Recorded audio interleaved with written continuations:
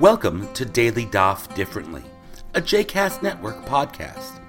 This daily podcast invites you to join us to study the daily Talmud page with a variety of liberal rabbis and teachers. For more information about Daily Daf Differently, please visit jcastnetwork.org/DDD. For more information about the other JCast Network podcasts and blogs, please visit jcastnetwork.org. Welcome to Daily Daf Differently. I'm Rabbi Utzdaya, and today we are studying Daf Mem Hey 45 of the 4th chapter of Tractate Eruvin. We left off on the last page of Mem Dalet with the discussion of whether or not the Mishnah is indeed more lenient in a case of somebody who goes out to save a life on Shabbat. The Mishnah says, Kol hayotzim lehatzil chosrin lemekuman, and all who go out to save life may return to their original places. This implies, even if they are beyond 2,000 amot, does this mean that the law is indeed more lenient in a case where someone is about to save life? Now, the Gemara continues and says, Rav Judah replied in the name of Rav, the meaning is that they may return to their original places with their weapons. This would indeed imply that this is the case, because the carrying of weapons is forbidden on Shabbat. But the Gemara goes on to describe a case where the old law of prohibiting the carrying of weapons led to a catastrophe when the enemies attacked, because the men could not get to their weapons that they had left behind at the town wall, and the stampede caused more people to be killed while trying to retrieve their weapons than through the actual enemy attack. The next step we see is that the case of one who saves lives is extended to also include midwives and someone who come to put out a fire which potentially might be threatening lives, etc. Now, let's move on to a different topic here, what we see on the Mishnah on page 45 Aleph.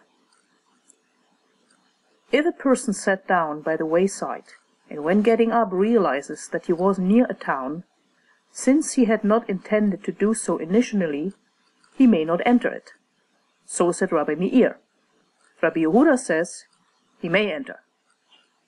This is followed immediately by a Baraita which recounts the story of the Mishnah, but with more detail. Tanu Rabbanan. Rabbi Yehuda said, there once was a case where Rabbi Tarfon was walking on a journey, and when dusk fell, he spent the night outside the town. In the morning he was discovered by some shepherds, who said to him, Rabbi, the town is just ahead of you, come in. He then entered, sat down in the study hall, and taught all day long. Rabbi Akiva said, from this incident you derive proof? Perhaps he had already intended to be in the city, or maybe the house of study was within the limits of Shabbat, within the Tchom Shabbat. We know that the Mishnah is a more redacted text than the Baraita, but it might not mean that it is actually more true. Maybe the Mishnah and the Baraita tell different stories and represent different approaches to Halacha.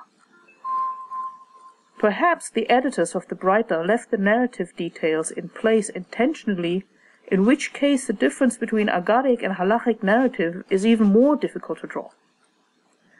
The way to transmit meaning is either by stripping away superfluous or distracting details, as in the Mishnah, or by actually introducing details to build a compelling narrative, as in the Baraita. The illustrative approach in the Mishnah, the elements represent broader types of categories. The narrative is closely linked to an ideological framework. The elements are iconics. We are talking about a person, or once upon a time, or the king and his son, and so on and so on, in rather abstract form, even though it is a narrative form. For instance, our Mishnah. First, a person rests prior to Shabbat near a town, and when he got up, and Shabbat had started already, he realizes he is near a town. Now next, the ruling of Rabbi Meir. He may not enter because he didn't know he was near the town and didn't have the intention to do so. Followed by the ruling of Rabbi Judah, saying he may. followed by the proof text for Rabbi Judah based on the Ma'aseh of Rabbi Tarfon. Two different halachic approaches. One, without intention, one cannot enter the city. This is Rabbi Meir. The other, one may enter even without intention if one is within the 2,000 amot. This is Rabbi Judah. The Mishnah now brings a narrative, that of Rabbi Tarfon, that shows that the application of the law in question into praxis, by linking the abstract opening scenario to an actual case that exactly reflects the hypothetical scenario. Based on the actions of a sage, the halacha must be in accordance with Rabbi Judah. Rabbi Meir has no supporting narrative, and his view is implicitly rejected. This way of storytelling works like this. We have the hypothetical case, followed by ruling A, followed by ruling B. We then have the actual case that reflected the hypothetical case and then supports either ruling A or ruling B. And by that we have an implicit rejection of one ruling in favor of the other. Now let's look at the brighter. The story is full of details that seemingly doesn't contribute anything to the argument between Rabbi Meir and Rabbi Judah, but rather create a compelling story that feels real. The halachic argument is not in the foreground, but rather embedded within the story. It is much easier for the reader of this narrative to relate to the situation and to absorb the right way of deciding how to integrate halachic practice into everyday life experience. Rabbi Tarfon's observance of Trom Shabbat is not an abstract concept, but a lived experience, and integrated into the story like all other elements. His decision to enter the city is experienced by the reader as obvious, because we as readers experience the story with Rabbi Tarfon. His action is the only reasonable way we know, without it ever being told to us. I hope you've enjoyed today's episode of Daily Daf Differently, and that you'll join us again tomorrow for a new page.